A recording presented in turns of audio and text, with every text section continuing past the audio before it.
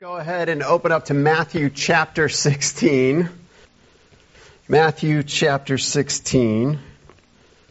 We're going to be in verses 21 to 28 this morning. We're working our way through Matthew in a sermon series called The King Has Come. Matthew presents Jesus as the promised Messiah right at the very beginning, and then traces his lineage, fulfilling all the necessary requirements from the Old Testament law to be the King of Israel.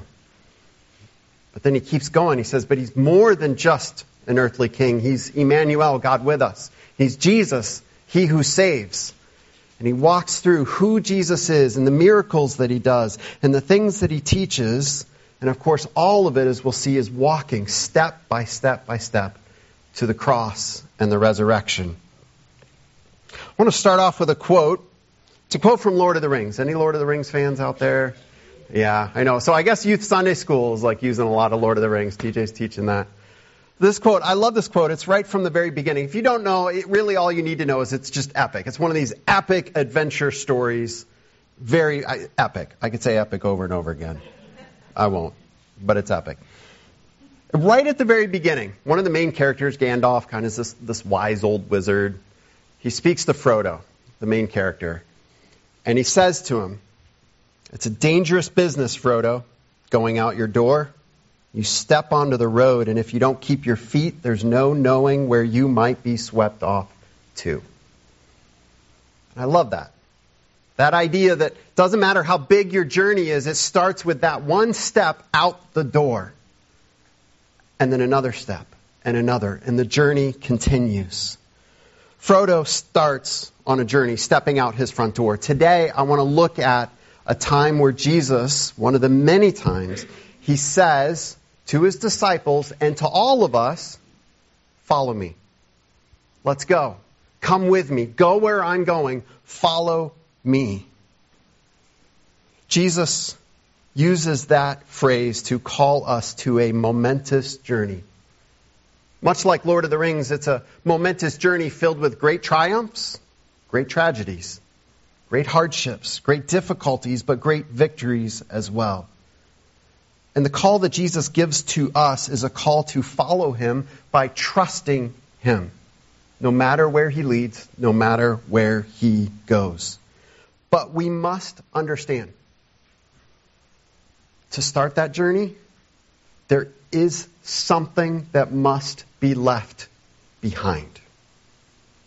We don't follow Jesus with the entirety of our world and our life and everything else on our backs and go, "Okay, Jesus, I'm going." Frodo couldn't take the Shire with him. He had to step out and go. And Jesus gives a powerful, powerful challenge in the passage that we're going to look at today. And it is one among many passages that I think the contemporary church, modern Christians, we have to wrestle with this, because I think that we have watered this truth down so much that it no longer means anything. And we need to come back to it and say, this has to mean something. So let's pick up the teaching here in verse 21, and we need to look at the path that Jesus must take. And I want you to look for that word "must" in the passage. Jesus has a mission, and that mission is going to lead to the cross and the resurrection. And what you're going to see is that Peter struggles with this. Now, in a moment, I'll look at the passage, but I want to bring in the context. If you were here last week, we looked at verses 13 through 20.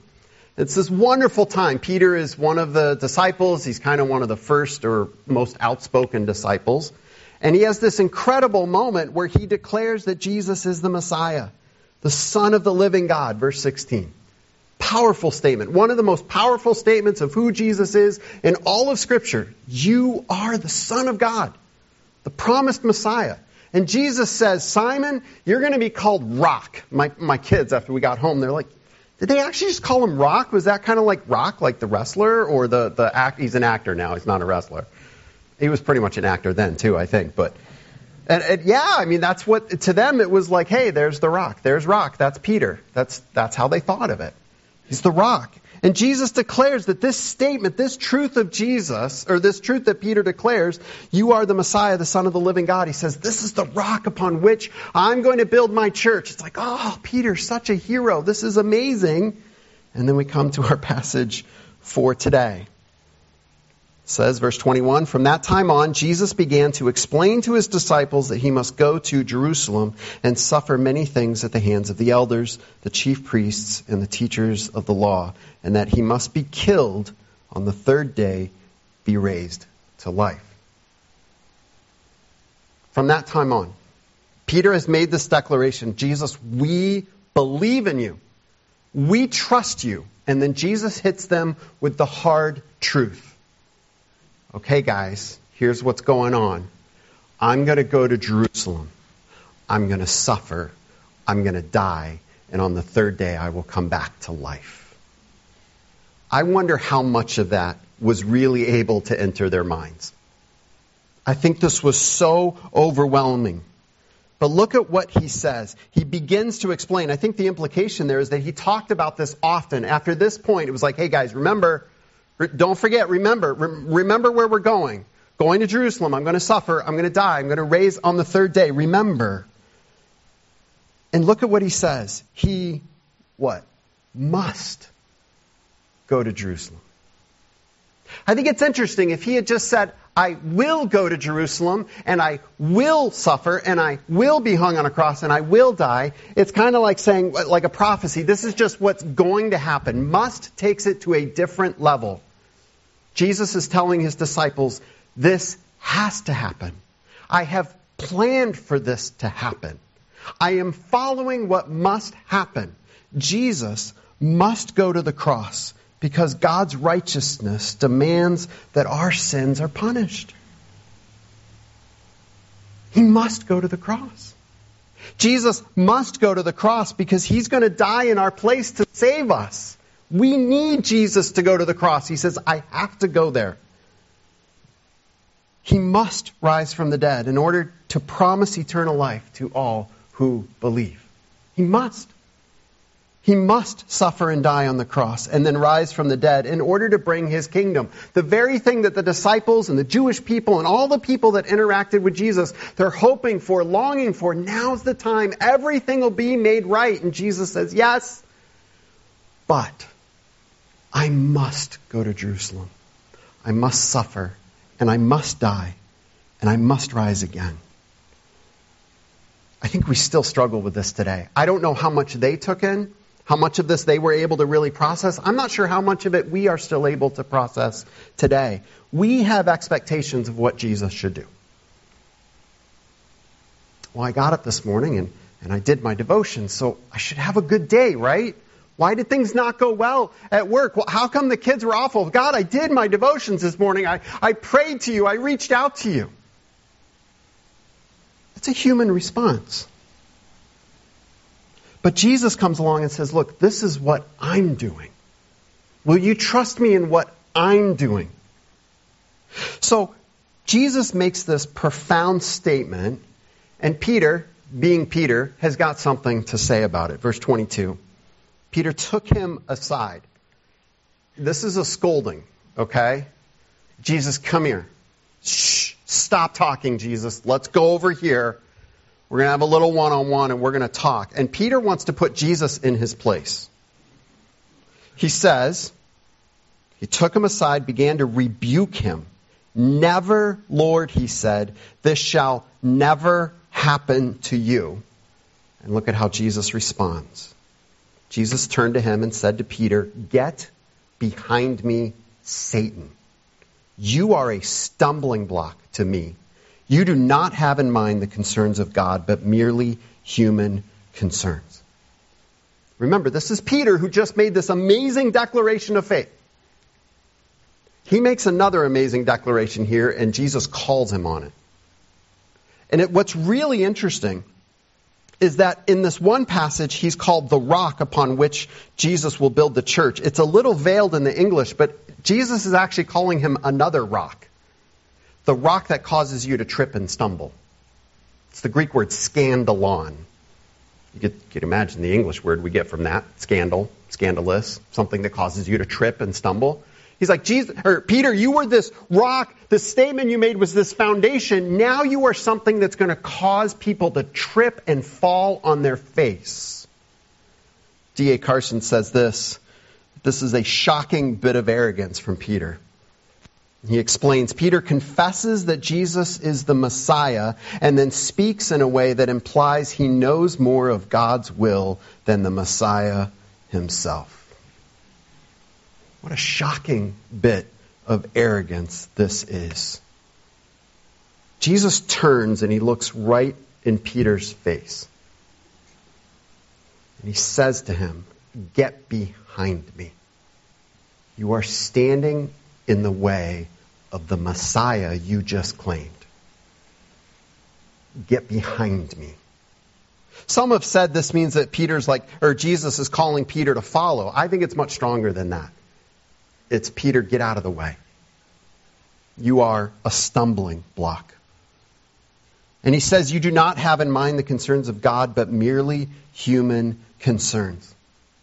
If you look back to verse 17, I really struggled splitting these passages because they go hand in hand, but there's just too much for one sermon. But if you look back to verse 17, when Peter makes this amazing declaration in verse 16, you are the Messiah, the Son of the living God, Jesus says, "Blessed are you, Simon, son of Jonah, for this was not revealed to you by flesh and blood, but by my Father in heaven." He makes this statement and Jesus says, you understand that because God has revealed that to you. This is different. He says, Peter, what you're saying, what you're declaring now is not from the Lord. These are man's thoughts, human ideas. Be careful. It is a strong warning. Here, Peter is ignoring what God is doing and acting on his own logic. So what's the big deal? Isn't Jesus being a bit harsh here? As he challenges Peter? Is it just a bit too much? Remember that God has a plan. From Genesis to Revelation, from the beginning of all time to the end of all time and the beginning of all eternity, God has a plan. And that plan was to send Jesus, his son, to die in our place. So that we might live. And that he would be raised from the dead so that we might have eternal life for all who believe in him. This is the plan of God. And Peter is saying to Jesus as he declares, this is what I'm going to do. Peter says, never. Stop here. You should go no farther. You know, it's interesting because in Matthew chapter 4, Jesus faced something kind of similar. Somebody came to Jesus and offered him a way to get what Jesus was heading toward, but without the cross and the resurrection. Do you remember who that was? Satan. The devil comes to Jesus and says that he would give Jesus everything. He would make him king over everything if Jesus would just bow down and worship Satan. It's the easy way out. And Jesus, same way, says, no way. And now Peter is standing in the place of Satan. And Jesus says, you must get behind me. Friends, I think we still struggle with wanting the good King Jesus without the cross of Jesus, the suffering of Jesus, and the resurrection of Jesus. We want our way, and for Jesus to come our way. And instead what Jesus says is, here's where I'm going. You need to come with me. And what Jesus says next is going to shake his disciples out of this lie. And I pray it does to us as well. This lie that we can just keep doing what we want. In verses 24 to 28. He says this, then Jesus said to his disciples, whoever wants to be my disciple must deny themselves and take up their cross and follow me. For whoever wants to live their life will lose it, or whoever wants to save their life will lose it. But whoever loses their life for me will find it. What good will it be for someone to gain the whole world yet forfeit their soul? Or what can anyone give in exchange for their soul? For the Son of Man is going to come in his Father's glory with his angels, and then he will reward each person according to what they have done. Truly, I tell you, some standing here will not taste death before they see the Son of Man coming in his kingdom. Jesus says, here's the path I'm taking. If you want to be my disciple, you need to follow. In verse 24, he gives the call to discipleship. Whoever wants to be my disciple must deny themselves, take up their cross, and follow me. What is a disciple? We often use the idea today of believer. I'm a believer in Jesus. I believe that Jesus is who he says he is. I believe he died on the cross. I believe he rose from the dead, and that's good. Disciple actually takes it a step further, and Jesus liked that word, disciple. Disciple is, in simplest terms, it's a learner and a follower. A learner is a student, someone who understands something and I think believes it. I believe this truth. I believe it is true. I have learned it. I accept it. It is true. But then a disciple also has to put it in motion by following that teacher. They don't just come to a classroom and sit there and take notes. The disciple has to go where the teacher or the rabbi goes. They have to follow the path that the rabbi treads. A disciple is a learner who follows and a follower who learns.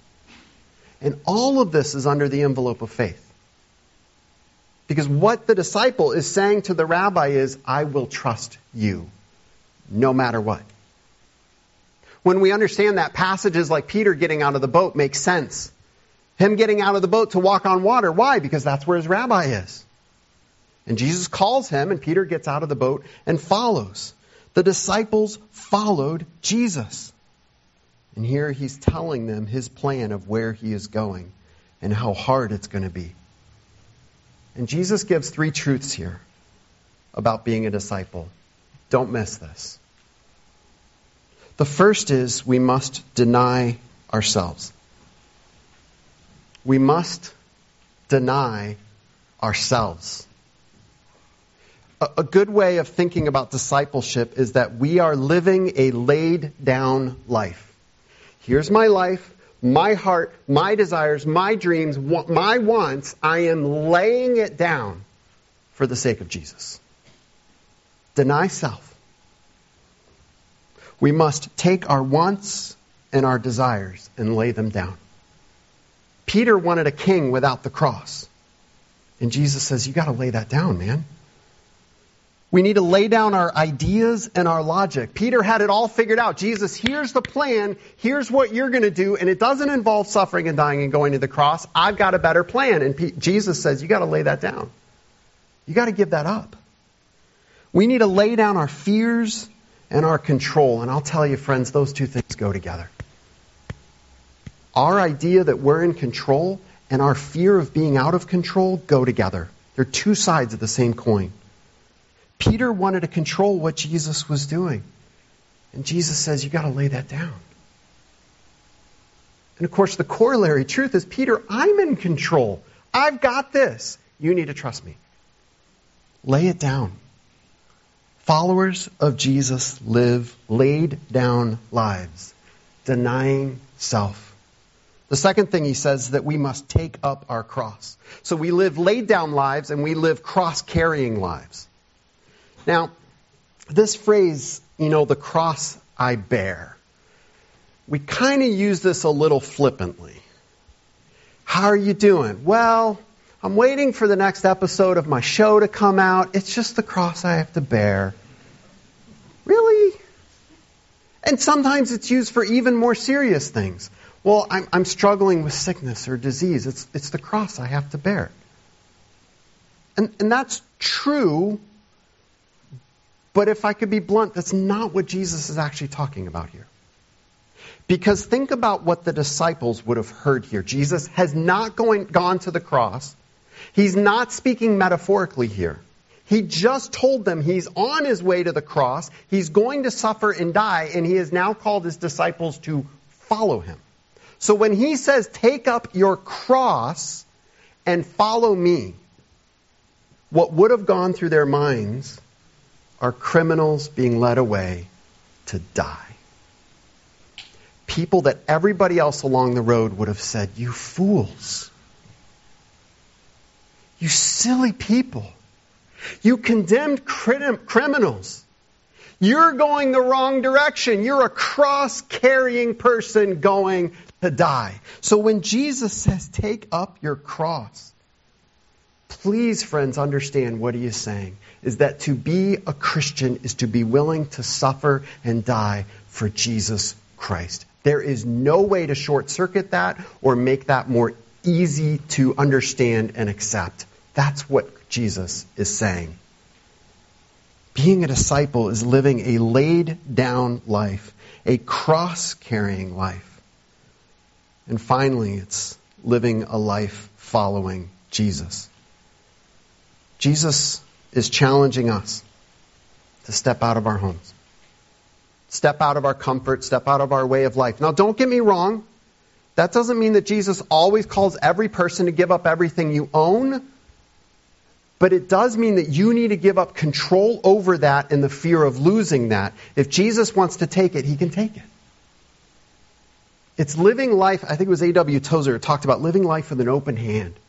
We live life like this, like here's my family, here's my job, here's my money, here's my future, here's everything, and I'm holding on to it.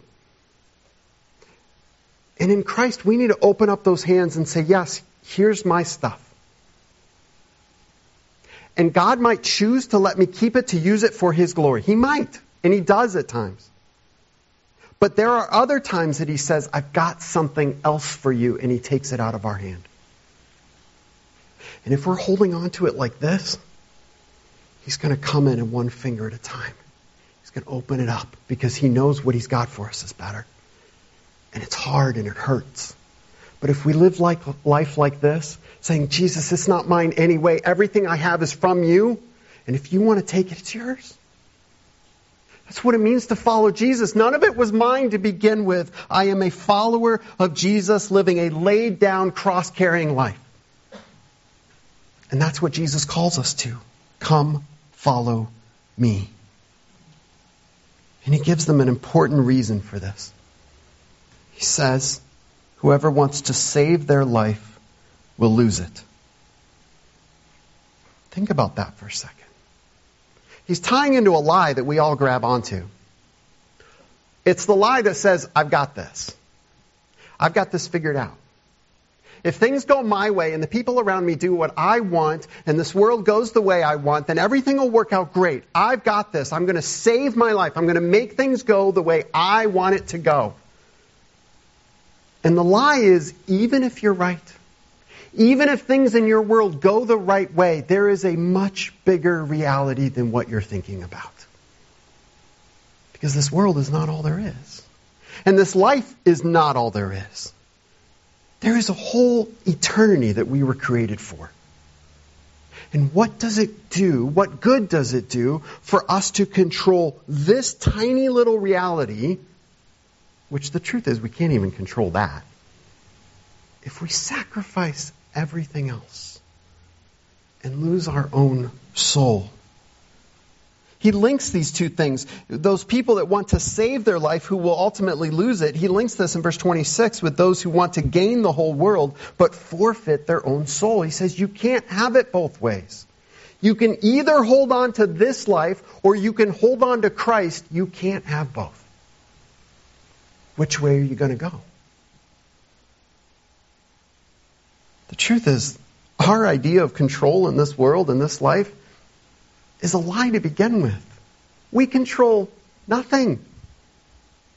And the sooner we realize that and accept that Jesus, our Messiah, our Savior, is in control, the sooner Peter realized that he wasn't the one setting the course, Jesus was, the sooner Peter could trust Jesus and follow wherever he leads. Hard, yes, but better than just living this lie that I've got this. And there's a promise that comes with it. Whoever loses their life for me will find it. It says, guys, whatever you're giving up along the way, whatever you might lose, what you're gaining in Jesus Christ is so far better. And again, I think there's kind of a metaphorical application to us. Be willing to give up things in your life. But let's also not miss the concrete, specific application. There are brothers and sisters in Jesus Christ around the world that when they follow Christ, they lose their life. And it's very possible that could be the reality even in our country at some point. Are we willing to follow Christ, trusting that what we gain in Him is so far better? And He gives another truth of perspective. Verse 27, for the Son of Man is going to come in His Father's glory with His angels, and then He will reward each person according to what they have done. Friends, this world, the struggles, the tears, the gains and the losses, the joys and the triumphs, and even the tragedies. This is not all there is. One day Jesus is coming back. The King, the Creator of all things, the Savior, He's coming back. And what He's promising these disciples who will give up everything for His sake, He says, don't worry. Because the reward when I return is so far greater than anything you're going to lose. Out of the 12 men that He's talking to, who are His apostles here and other potential followers that are around Him, at least 11 of them that we know of will lose their life in horrible ways because of following Jesus Christ. One, Judas, will commit suicide out of guilt for betraying Jesus. As far as we know, only one, John, who writes Revelation, died at an old age. The rest were killed for their faith. I don't want to be the guy that is such a downer, and I don't want to be the guy that says, okay, let's all go out and die for Christ. That's not what he's saying. But we need to look at our faith and say, do we have a faith that says, if I have to make a choice between Christ and anything or everything else, my choice is Christ? Because this side of the scale with Jesus will always far surpass anything and everything on the other side. That's what it means to follow Christ. If this world is all that there is, if we buy into that lie, we're going to live for rewards in this world and safety and control in this world. But Jesus says there's so much more. And He says He's going to reward people according to what they have done. Now, don't miss the truth here, because some people would say, well, see, you just need to be a good person because Jesus is coming back and He's going to reward you. But He said, I'm going to the cross. Jesus is not going to the cross because we need to be better people. Jesus is going to the cross because we cannot save ourselves, and He's going to die in our place. So in the context of rewarding us for what we have done, He's saying the reward of following Him and trusting Him versus anybody going the other direction. We either trust Jesus and are saved, or we trust in anything else and we are lost.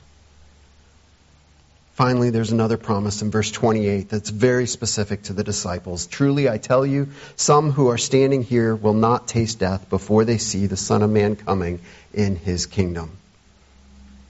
I got to be honest, right at the outset, nobody is exactly sure what Jesus is talking about here. This was something He said to His disciples about something that was going to happen to those disciples at that time. I'll give you a few theories and then we're going to move on. Some say that it's the transfiguration. That's the next passage. They kind of see Jesus' humanity in a sense peeled back, and they just see the glow of His deity, and they worship Him, and they're just kind of blown away by who Jesus is. Maybe that's what He's referring to. I think that's highly likely because that is the next thing Matthew talks about. Others will say it's seeing the resurrection, because now after the resurrection, people are being saved. The kingdom is breaking in. It's possible. Some say it's John. As he writes the book of Revelation, he has this vision of the risen Lord ruling in heaven. That's also very possible. But I think what we can take away from this is that Jesus was encouraging His followers as they were going to face great difficulties. He was challenging them and encouraging them, look beyond. Look beyond to that time. He's saying to Peter, you want to see the kingdom come. Look beyond the struggle and the temptations and the times of loss. Look beyond it and realize there is something more. Fix your eyes there and keep following Jesus Christ. To be a Christian is to be a follower of Jesus.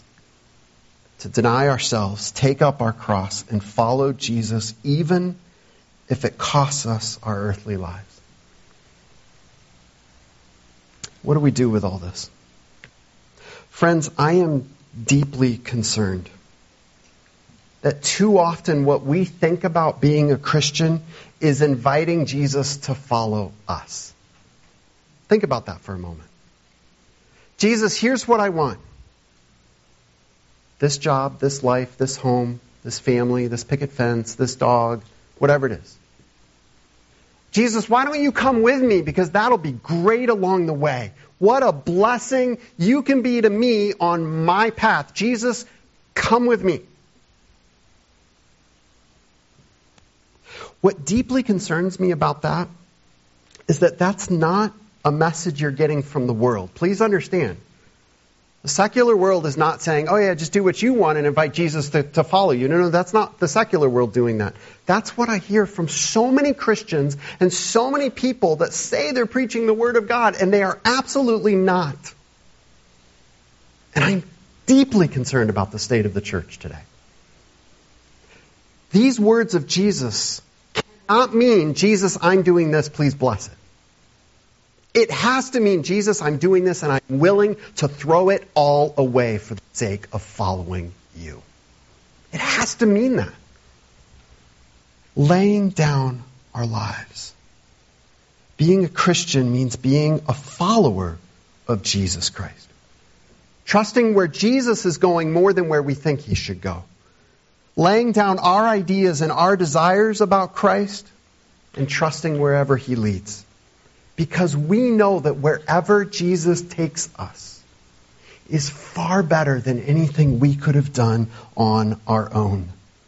The ultimate destination of this life for those who follow Jesus and are saved by Jesus is eternity in his presence, where there will be blessings beyond compare. And the joy of being in the presence of our Creator. And there will be no more crying, and no more pain, and no more loss, and all those things that we hope to achieve in this world that we gave everything for and lost everything at times.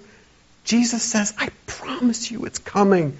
Come, follow me. I pray, friends, let's be followers of Jesus. Rather than people that say, Jesus, bless me along my way. Because his way is far better. Let's pray. Heavenly Father, God, these are hard truths. And Father, I know there are people here today that need to be grabbed by the truth of your word. And we need to be shaken out of our complacency. We need to be pushed out of our selfish worldviews. But God, I also know there are people that are struggling and are hurting. And Father, I think your truth is the same challenge and encouragement for both. The comfort along the way of following Jesus far surpasses the loss. And when we follow you and trust you, you know what you're doing. You had it planned from the very beginning. And in the midst of struggles, we can know you are in control. You have the destination laid out. You have a plan for us through the power of the cross and the power of the resurrection that is for our good and for your glory. And so, Father, I pray if there's anyone here today that needs to hear that call, the call that they've never responded to, come, follow Jesus. I pray today would be the day that they say, yes. Yes, I'm willing to step out of my house, my comfort zone, what makes sense to me, and put all of my trust in Jesus Christ and follow him wherever he leads. Oh God, may today be the day. And Father, for each one of us, we need to hear this challenge again. Because while we may start by letting go of the things in our life, we have an uncanny ability to try to pick them all back up again. And so I pray that you would challenge us to deny ourselves, take up our crosses, and follow Jesus wherever he may lead. In his powerful name we pray. Amen.